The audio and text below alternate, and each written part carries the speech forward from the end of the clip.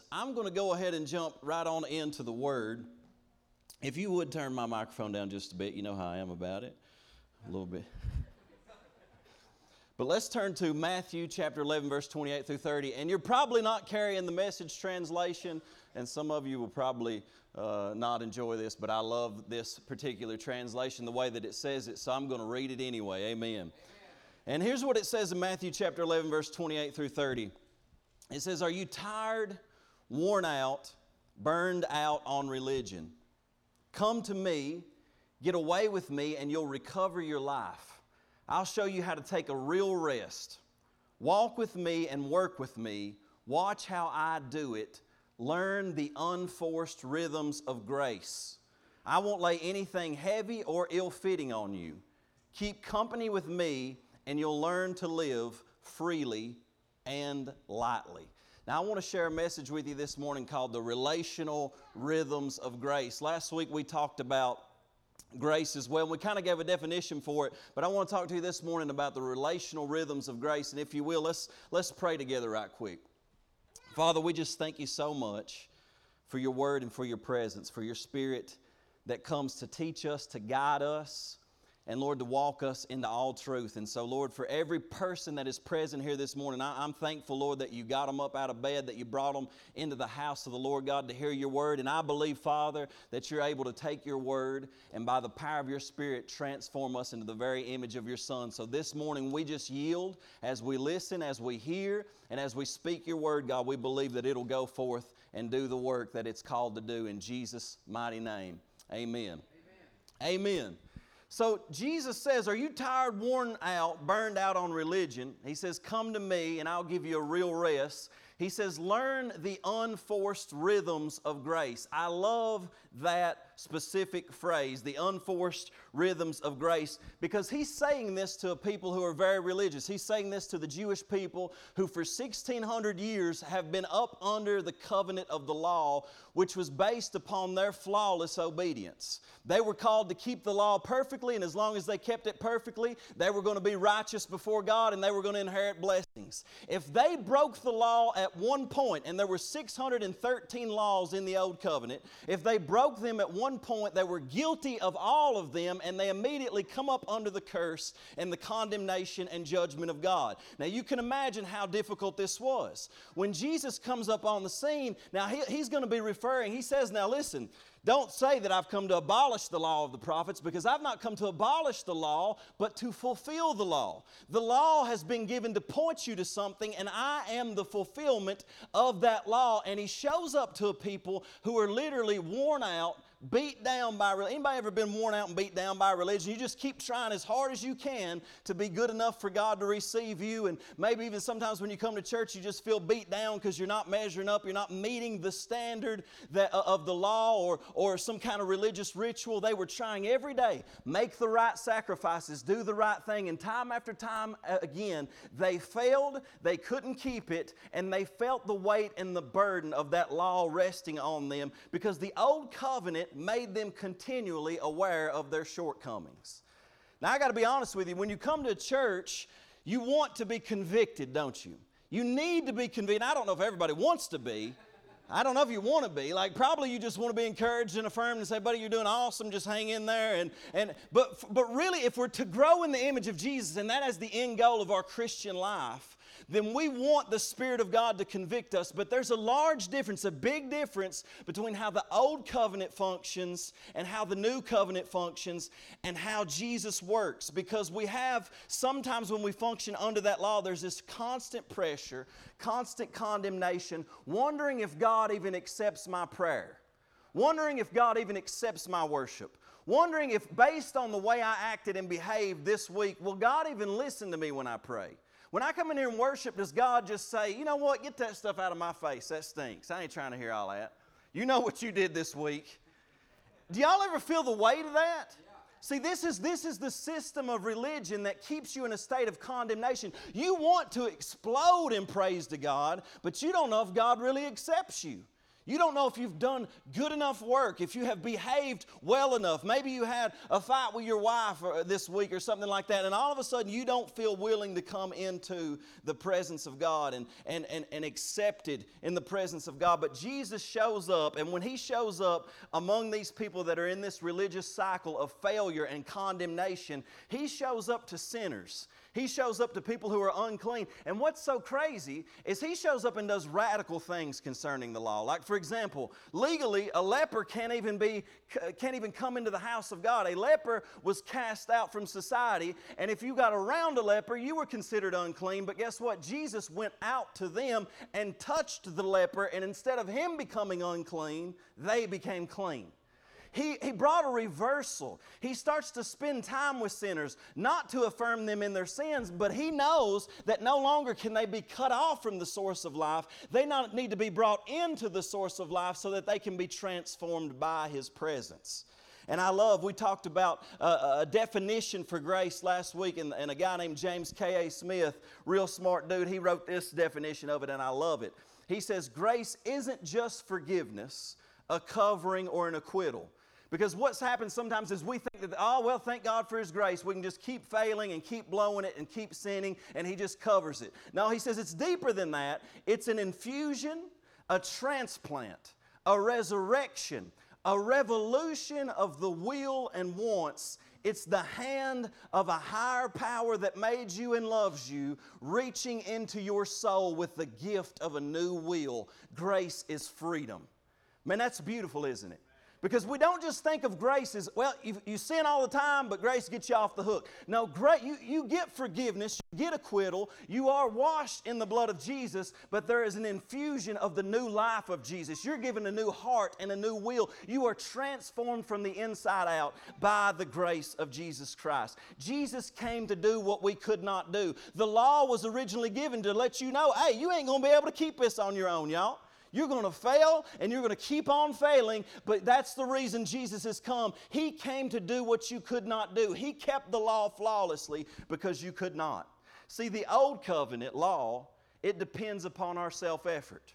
And if you read in the New Testament, when Paul uses the language of law, in a lot of different ways, he's talking about the old covenant. The covenant that God made with Israel at Mount Sinai when He gave them the Ten Commandments. But see, the difference between the Old Covenant and the New Covenant, which is grace, depends on the power of Christ working in and through us. So it's not just laws externally that we try real hard to keep, but Christ comes on the inside of us and gives us the empowerment to do it. Throughout the book of Romans, Paul is laying this out. He's laying out the condition of humanity. And in Romans 3:19, he starts using some Holy Spirit logic. And here's what he says. He says, whatever the law says, it says to those who are under the law, notice this, that every mouth may be stopped. Basically, he says the law comes in and says, you think you're good? You think you're holy? Shut up. That's the attitude of the law. The attitude of the law is no, you're not holy, you're not good, you're not righteous, and I will prove it. Here's a list of things you need to do. Here's a list of things you need to not do. Check them off, see how many you've broken. And what you're going to find is that you probably broke every last one of them. And the problem is this law comes in and it shuts our mouths. Why? So that the whole world may become guilty before God. And you say, well, man, what's the point of the law? Who wants to run around guilty all the time? And Paul lays it out. He says, you need to understand the law was given for a purpose, because if you didn't know sin and you didn't know you were guilty, you'd never reach out for the hand of Jesus to say, help me, Lord. And that's the issue. A lot of times we walk around just thinking that we're good. I'm a good person. By whose standards? Whose standards are you good by? Your own standards? Most people, they judge it like that. Well, I ain't Hitler. I ain't killed nobody. And that's a great standard. Thank God. You know, and some of you probably in here have. And then we're really thanking God for His grace. Amen. But see, we can't judge by our own standard. He says the law is given to expose our sin. I would not have known sin were it not for the law telling me this is sinful. I remember for me, I used to think I was saved when I was young and broke all kinds of the commandments of God until somebody stood up and said, you know what, son, this is sin. And he labeled all of the things that I was doing and all my behaviors, and it hit me like a brick in the face. And I said, oh my Lord, I didn't realize that even though I thought I was saved because I said a prayer, I was actually breaking the law of God and under the condemnation of God. And I don't deserve heaven. I deserve hell and the grave and eternal separation from God. And it hit me. And when it hit me, something changed in my heart, because now I realize that salvation is not something that I can treat flippantly, but in desperation, I need to reach out to a Savior. So there's a purpose for the law, and he lays this out. He lays out our condition. And in Romans 5, we read this last week, verse 20, he says, moreover, the law entered, why? That the offense might abound. He said the law was given so that there would be all kinds of transgressions and all kinds of sin. And everybody would realize, man, we've messed up. But then he says this, but where sin abounded, grace abounded much more. So that as sin reigned in death, even so grace might reign through righteousness to eternal life through Jesus Christ our Lord. Paul anticipates the question that's coming up, because when you hear this and when people talk about grace, they usually say, well, I mean, if this is true, if grace is this good and Jesus just covers it and He loves us in our sin and He comes to get us in our sin, well, doesn't that just mean we can keep on sinning? He anticipates that, and here's what he says in Romans 6, 1 through 2. He says, what shall we say then? Shall we continue in sin that grace may abound? Certainly not. How shall we who died to sin live any longer in it? Now there's a guy named Martin Lloyd-Jones, and he said, if you're preaching the gospel accurately, every now and then you're going to be accused of antinomianism, which is this crazy word which means you're just throwing the law out.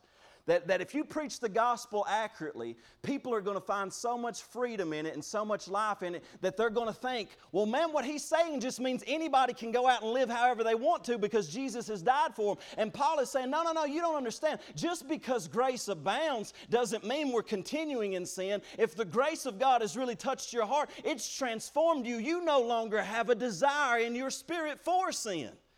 Your flesh is still pulling at you to go that direction, but there's something deep on the inside of your heart that's been transformed, and you're saying, I don't want to live this life any longer. There's something on the inside of me that cries out for the righteousness of God in Jesus Christ. And so you're saying, man, does this mean we can go on doing what we want? And Romans 6, he lays it out a little bit even deeper in verse 14. He says, for sin shall not have dominion over you, for you are not under law, but under grace. What then? Shall we sin because we're not under law, but under grace? Certainly not.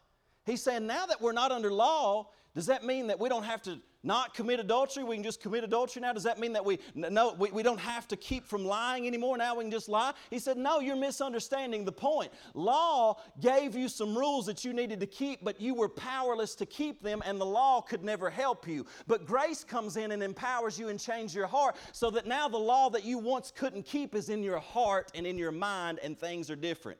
And the prophets taught about this. They saw a day coming when everything was going to change. In Jeremiah 31, he says it like this, behold, the days are coming, says the Lord, when I will make a new covenant with the house of Israel and with the house of Judah, not according to the covenant that I made with their fathers in the day that I took them by the hand to lead them out of the land of Egypt, my covenant which they broke, though I was a husband to them. I want you to pay attention to that.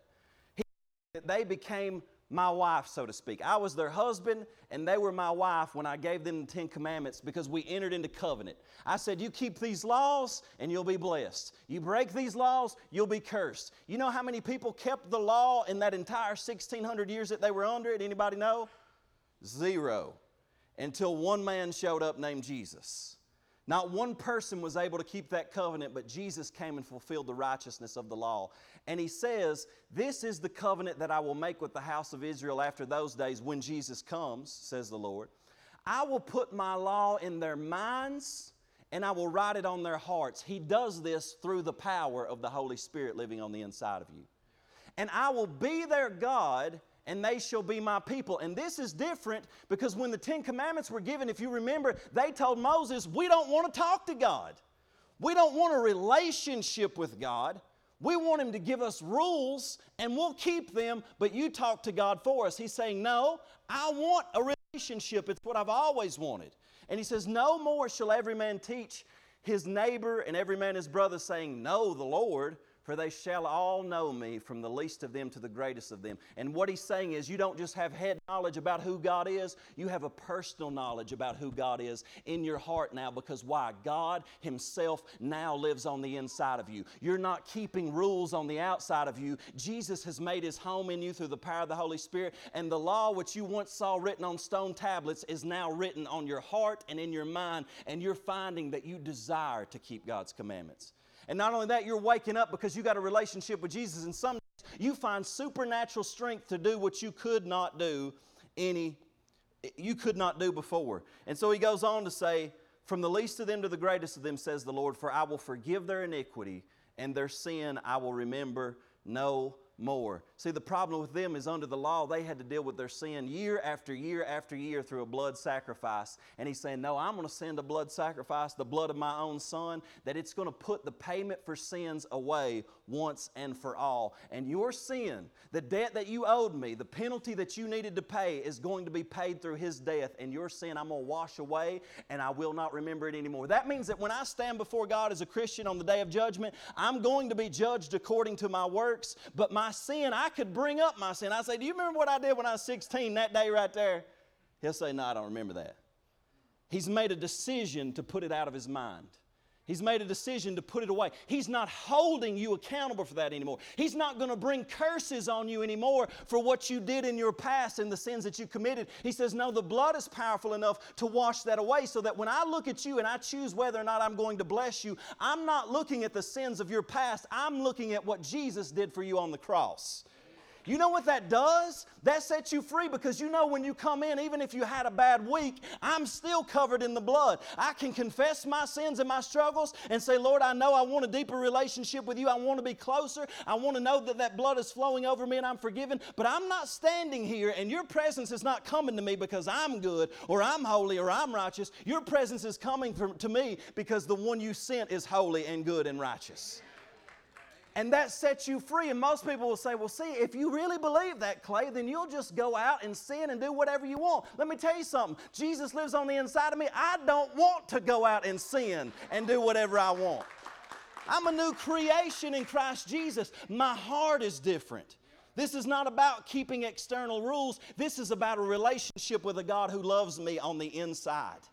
But see, here's the difference. Law focuses on rules, demanding something you don't have, but grace focuses on relationship, supplying the power through the Holy Spirit. Now, do you want to live according to rules, or do you want to live according to relationship? And I'll even make an argument as we move into this, that if you live according to rules, you're going to actually live on a lower standard. But if you live according to relationship, you'll live a life that's even better than the rules. It'll be a higher standard than the rules. And I want to lay this out. But in Romans 7, 1 through 4, here's where it starts to get a little bit, I've had this message in my mind for a while, but it's kind of a romantic thing, okay? Y'all ready for this? I'm not into romance. I'm like the least romantic guy in the world.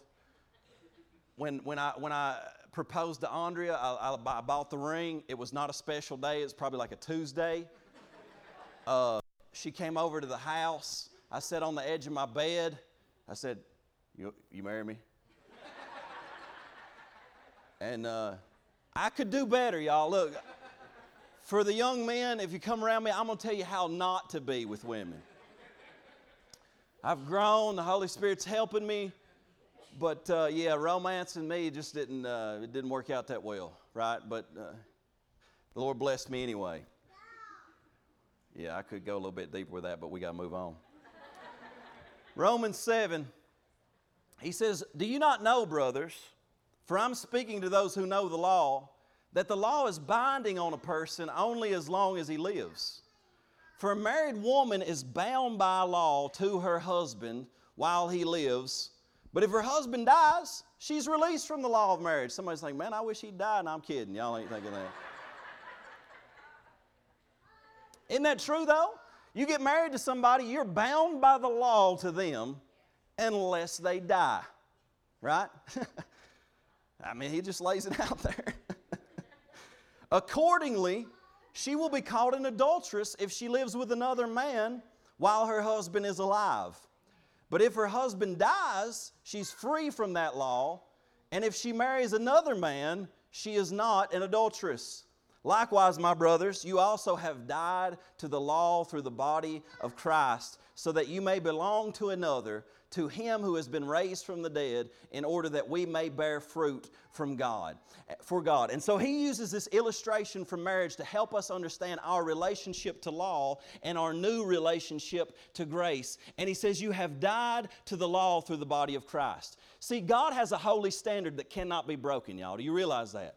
God is gracious and He is loving, but He's also holy and pure, and He has a holy standard that cannot be broken. He's just, and therefore He cannot simply allow people to just go out committing all kinds of heinous acts against His holiness and not judge it and bring judgment against it. And He will in His fullness, but you need to understand, the law has this holy standard and nobody could keep it. So He sends Jesus, and what does Jesus do as a human being? He keeps the law flawlessly at every point, yet He dies on the cross, taking the full penalty as if He had broken every law. And when that judgment comes upon Him, because He took a death that He did not deserve, guess what? That death put the old covenant to death. And He said, now you get to be married to another. You get to enter into a new covenant. Why? Because somebody has fulfilled the righteous requirement of the law. Somebody has done it in your place. And in His death, He broke the old way so that we have now died to the law through Himself. Why? Why did He want the law to die? Because He wanted a relationship with you. He didn't want you to be married to rules externally. He wanted you to be married to Him spiritually. He wanted you to come into a new relationship where you were changed from the inside out so that you could bear fruit for God. And this is important because how do we bear fruit? I don't know if you realize this or not, but you don't bear fruit by getting up and trying harder. See, when I first came into Christianity and I read the law of God and I realized that I had broken God's holy standard, and all of my particular sins began to become apparent to me. The way that I spoke, the addictions that I had, certain things in my life, I began to become very aware of them. And I tried to quit. I said, you know what, I'm going to get up. I'm going to be holy today. Anybody ever shot for that one? And then somebody cuts you off in traffic. Somebody flips you the bird. Yeah, and the next thing you know, holiness doesn't feel like what's coming up. Something happens, you're around a bunch of nuts that you've always been around, and they're doing all kinds of crazy stuff. You're tempted. All of a sudden, holiness doesn't feel like what's coming up. The harder I tried, the more I failed. But what I realized is Jesus wants a relationship with me even while I'm struggling. The less I focused on my brokenness and my sins and my failures, and the more I focused on a relationship with Jesus, the more all of a sudden I found power in the Spirit to now do what I was wanting to do all along. It was more about a relationship with Jesus and Him giving me strength that I didn't know I had, as opposed to trying to quit what He told me I needed to quit. So there's this illustration. Here's what He says, chapter 7, verse 5. For while we were living in the flesh, our sinful passions aroused by the law were at work in our members to bear fruit for death. Here's literally what He's saying. He's saying, you know what? I was living in the flesh, and all of a sudden, I found out that fornication and sexual immorality is sin. Well, guess what? That only stirred that stuff up in me more and made me realize how bad I was messed up. And Paul starts to argue this, and he says, when I was in sinful passions, they actually got stirred up by the law when I heard it. He said, but now we are released from the law, having died to that which held us captive, so that we serve the new way of the Spirit and not in the old way of the written code. Once again, you're not simply following written codes, but you're following the new way of the Spirit, because now God lives on the inside of you and He's prompting you from within. I remember the first time I'd cuss at the drop of a hat. And I remember the first time that the Holy Spirit really began to move in me, because I had a relationship with Jesus now, and a dude tried to pick a fight with me while we was playing basketball, and I just about went in on to him, and the Holy Spirit grabbed a hold of me from within. Somebody amen me this morning. And I began to cry under the conviction of God, not around them, because that would be girly. I went outside first to the truck. I walked out like this. And then I began to weep because I felt the conviction of the Holy Spirit. I was set free from drugs and alcohol. I remember in my flesh thinking, man, I always got to keep at least one handle of liquor in the back seat of my truck. And I remember coming home one day after the Lord had really dealt with my heart and set me free from this stuff, because in my mind I'd never been without it. And as I'm walking out of the vehicle, I feel a prompting of the Holy Spirit to say, you're done with that. I reached in the back seat, grabbed the thing, threw it in the trash. See, there's an inner prompting. It's not a man that stands up and says, hey, you need to quit this, you need to quit that, and then you obey the man. No, you got a relationship with Jesus. You're obeying the Spirit within. It's a new way. And the Spirit within will always lead you according to the commandment of God. So what you can't say is, well, no, the Spirit actually led me to commit adultery. No, He didn't. He will always lead you to do what lines up with the law and the holy requirement of God, but He does it in a different way, because He doesn't require you to do it by your own self-effort. He gives you power. He gives you strength. And so He gives this illustration of a couple, right? And I'm going to call some people up. They didn't know I was going to call them up. Sean, I'm going to need you to come up for an illustration. Seriously. I was worried about it too, but you're one of my favorite people, and so I'm thinking, we just want to go with it.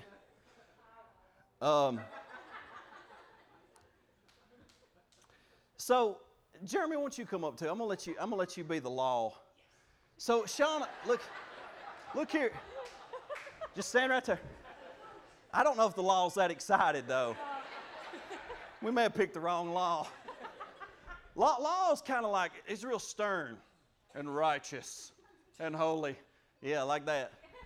But see, this is us right here. You know what I'm talking about? This represents me. This represents you. And this is us right here. Amen? And so when the law comes in, we're all married to the law. We're under God's holy standard. God, judged by God's holy standard. But I want you to notice this. The law is holy. The law is perfect. This dude never made a mistake. He's perfect. He's holy. He's holy, but he can't make her holy. He's righteous, but he can't make her righteous. He's unyielding. He's inflexible in His laws. And here's what He does. So in this relationship, when she's married to the law, he wakes up and he says, you know what? I need my shirts ironed, pressed, clean. I need my whites to sparkle, Shauna. And if there's one stain left on them, you're guilty. And that's the kind of standard He does. He said, listen, you need to get up. I need eggs made at 6 a.m. I need the coffee ground. I need it all done perfectly, and you better not make them eggs sloppy and slimy. It's got to be the perfect amount of yellow that just sort of oozes out, but hard on the outer edge. And it's a lot. This marriage is annoying to the degree because it's a lot of finger wagging, always pointing out what she fails to do. And whatever he demands from her, he never actually helps her do it. Amen. This is good for marriage too, right? Amen. Whatever he demands from her, he never actually helps her do it. He wants everything perfect. And see, a lot of religion is like this. A lot of religion is a finger-wagging religion where every time you leave, what you leave is not more conscious of God's goodness, not more conscious of what Jesus has done for you, but conscious of what you failed to do, feeling condemned before God. What he makes her feel every day is guilty, condemned, and totally aware of how big of a failure she is. Isn't that a great marriage? Anybody living that right now? No, I'm kidding. Keep your hands down.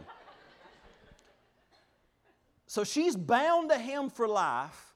God's laws and standards cannot change. So she is bound to him. But here's what you need to understand. God is not law. The Bible says what? God is love. And God in His love knew that we could not keep that holy standard and we would live all of our lives up under guilt, up under judgment, up under condemnation. So He sends His own Son, Brian.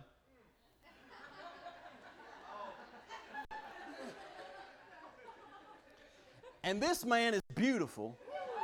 He's got fire in his eyes. And he comes alongside and he begins to woo us and draw us with his love, with his kindness, with his goodness, with everything. Look, there's even a light flashing over him up there. You see that? I don't know what that is, Brian. Now, here's one of the beautiful things about this guy is he comes in and his standards are even higher than the law. Because the law says you shall not commit adultery. He says, hey, if you look upon a woman with lust, you've already committed adultery with her in your heart. I'm thinking, geez, it's a higher standard than the law. He says, you've heard it said, the law told you, you shall not commit murder. But I say that if you're angry at your brother without a cause, then you're in danger of the judgment. He lifts the standard higher. But here's the difference. He lifts the standard higher and he comes and he fulfills every righteous requirement that this dude asks for. And when he dies on the cross in his place, he puts this dude to death. You can go. The law is now dead. No more finger wagging, no more condemnation. And he comes in on the scene and he wants her to make good eggs. He really does. He wants her to make good eggs. But instead of telling her to make good eggs, you know what he does? He gets up at 6 a.m., lets her sleep in, and he makes the eggs. He shows her how to do it. He cleans up the laundry, and all of a sudden she gets such a sense of how loved that she is that it changes her heart, and slowly but surely she wants to get up and make the eggs. You understand what I'm saying right now? There's a big difference. So when he comes in on the scene, whatever he demands, he gives her the help and the supply of grace to do it. Whatever listen, Jesus is holy and pure. He has commandments that he wants you to follow, but he will never give you a commandment without empowering you to keep it. And the way that you keep it is because you are in union with him, in a relationship with him. And through this relationship, day by day, she's being transformed to look more and more like him in holiness and in perfection. And you know what? She's like us.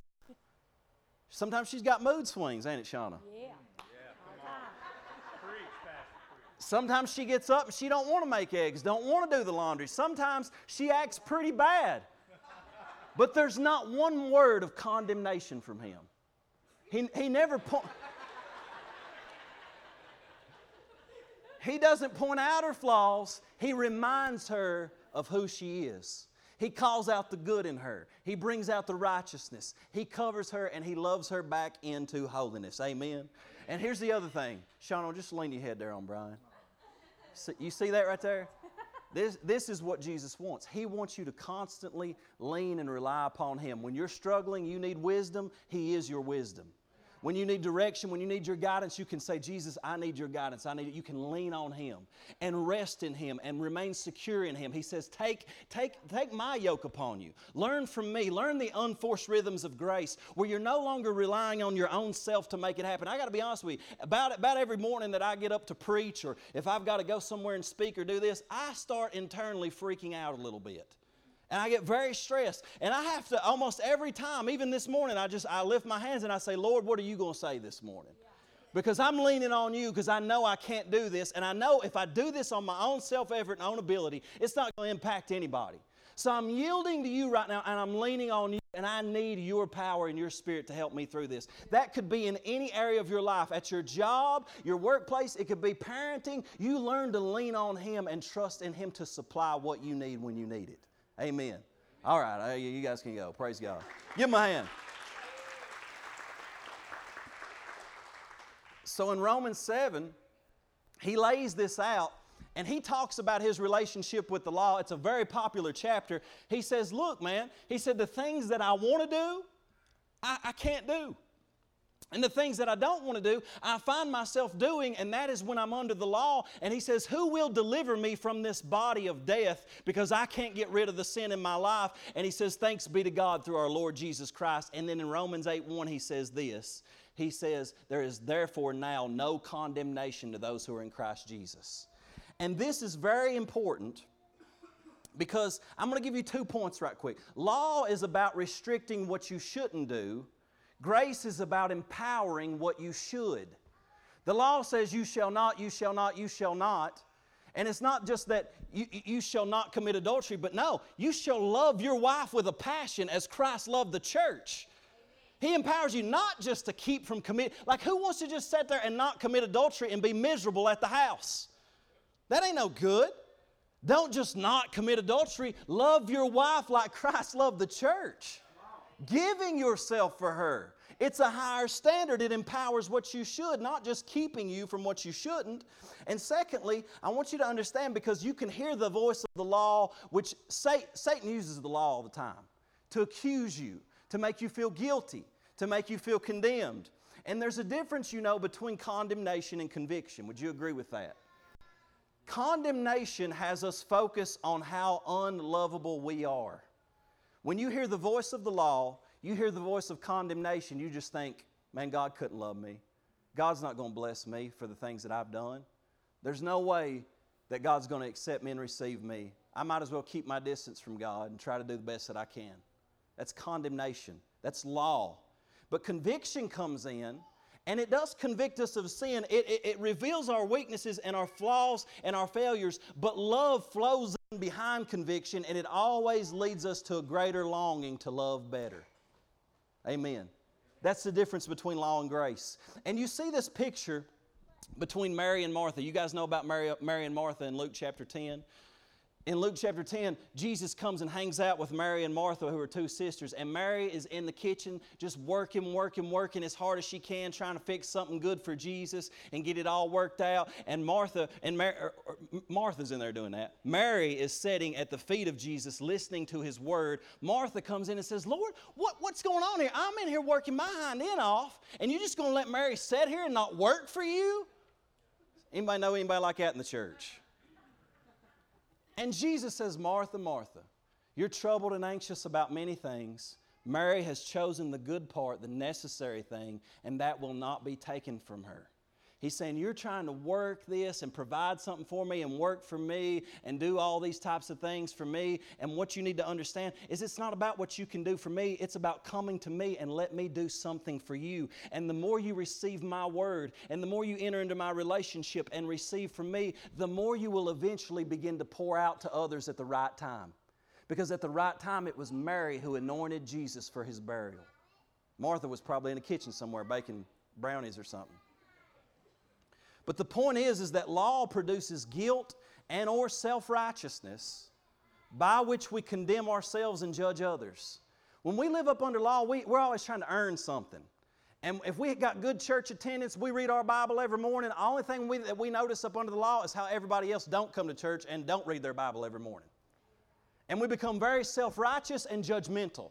Well, they ain't living right. That's when you live up under the law.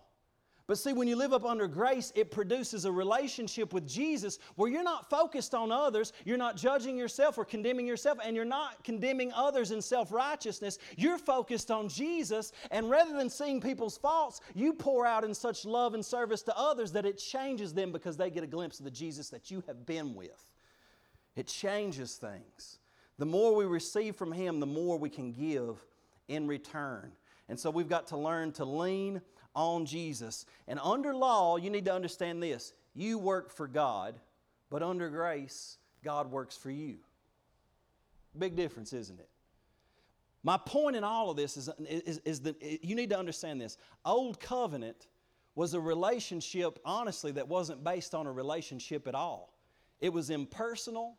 You trying to be a better person, you trying to follow rules. New covenant is Jesus has reconciled you to God the Father, that through worship, through prayer, through fellowship, through Scripture, through meditation, through taking a walk with God, you can develop a relationship with Jesus Christ where He speaks to your heart. He changes who you are. He reveals Himself to you. You know Him better, and all of a sudden you wake up finding yourself different than you were yesterday. It changes you from within. Now I'm going to finish with one last story here in the book of Ruth. And in the book of Ruth, chapter 1, tell you a little story about Ruth that really fits this perfectly. But it says in chapter 1, verse 3, Elimelech, the husband of Naomi, died, and she was left with her 2 sons. These took Moabite wives. And the names of the one was Orpah, and the name of the other Ruth. They lived there about 10 years, and both Mahlon, and his name means weak with sickness and disease, great name for a boy, and Chilion, which means death and destruction, another great name, they both died. Well, isn't that amazing? I mean, look at their names. So that the woman was left without her 2 sons and her husband. Now, I want you to understand this because Ruth is a picture of us. She's a Moabite woman. And I don't know if you realize this or not, but Moab was a guy that was born through an incestuous relationship between Lot and his daughter in the book of Genesis. And because of that, Moab was cut off in Deuteronomy, cut off from the people of God. Moab was under a curse. That means that by lineage, Ruth did not have a right to enter into the congregation of the Lord. It's a picture of us, how in our sin we're cut off from God. Through our sin we have no right standing with God. We cannot come into the presence of God. And get this, like us, Ruth is married to who? She's married to sickness and disease and death, who is the brother, who should have taken up the lot of the other brother, but both of them died. And so we are under the law of sin and death. We are cursed and cut off from God. This is a picture of us. But see, what Ruth does is Ruth commits to Naomi.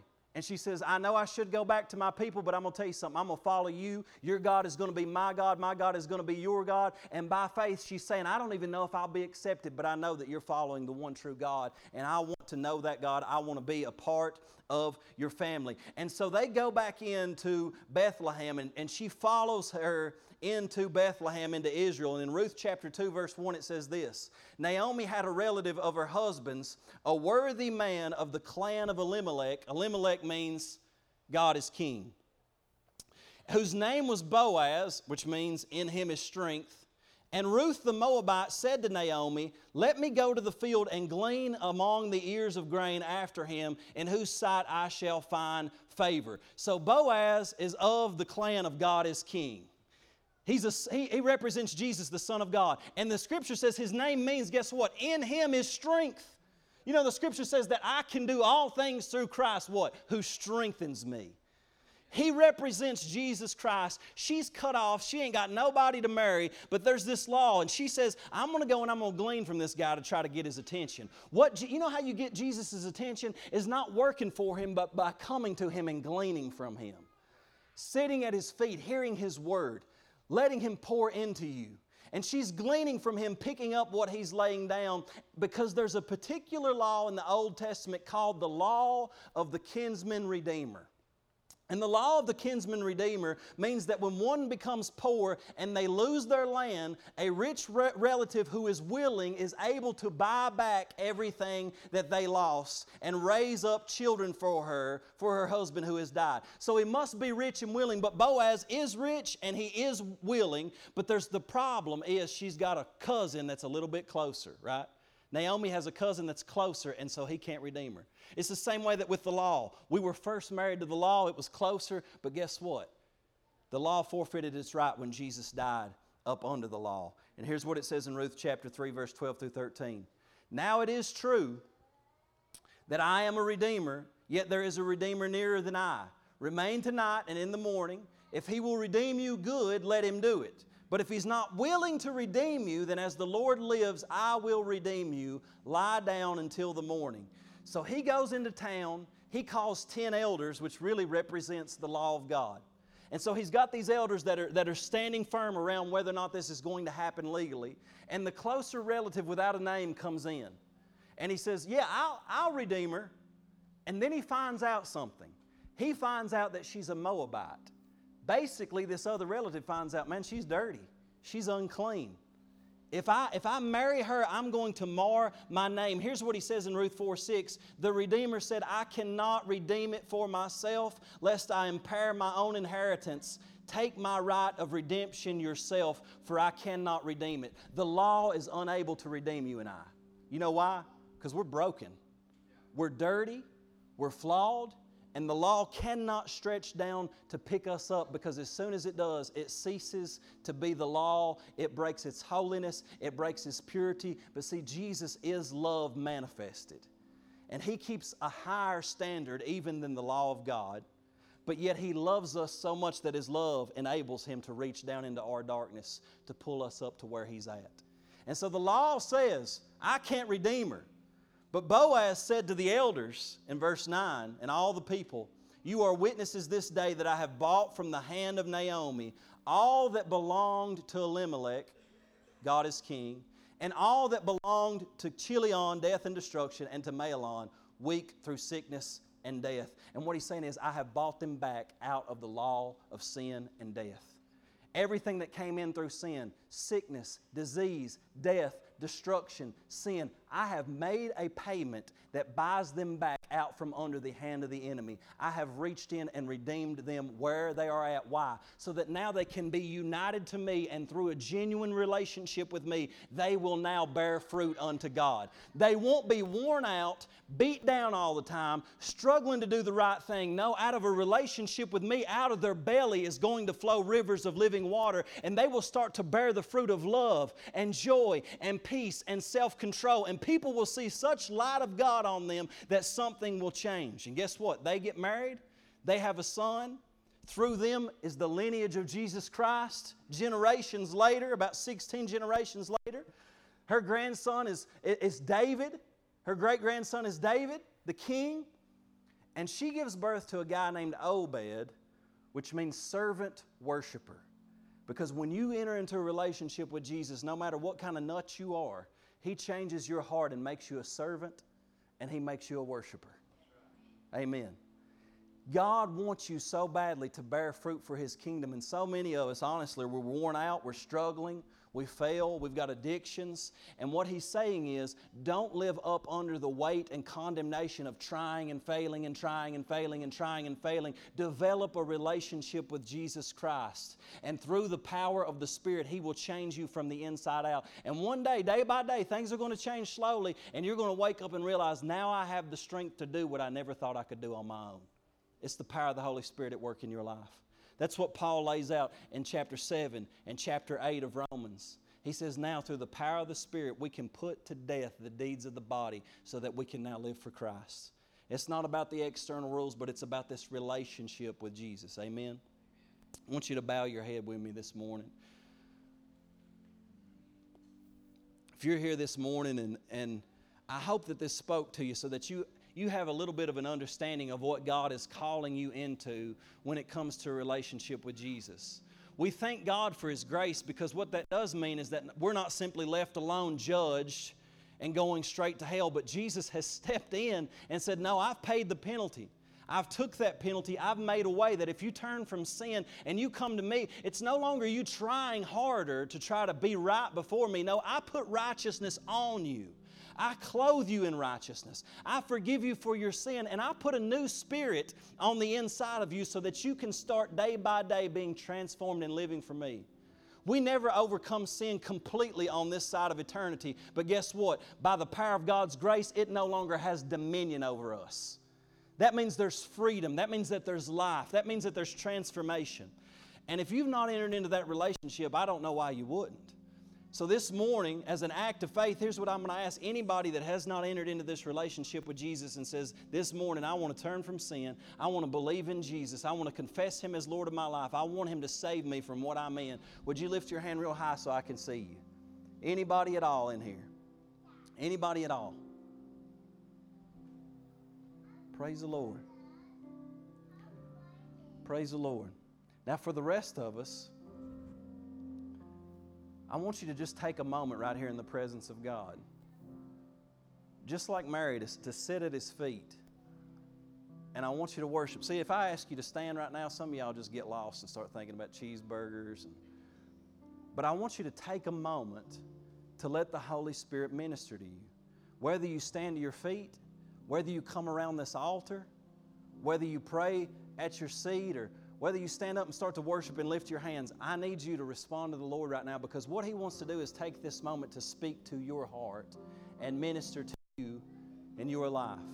So let's just take this moment, this opportunity to respond. They're going to begin to play. Some of you may need prayer for something. I'd love to pray for you if you want to pray. Some of you want to stand up and worship, but they're going to sing, and just let the Holy Spirit begin to minister to you right now.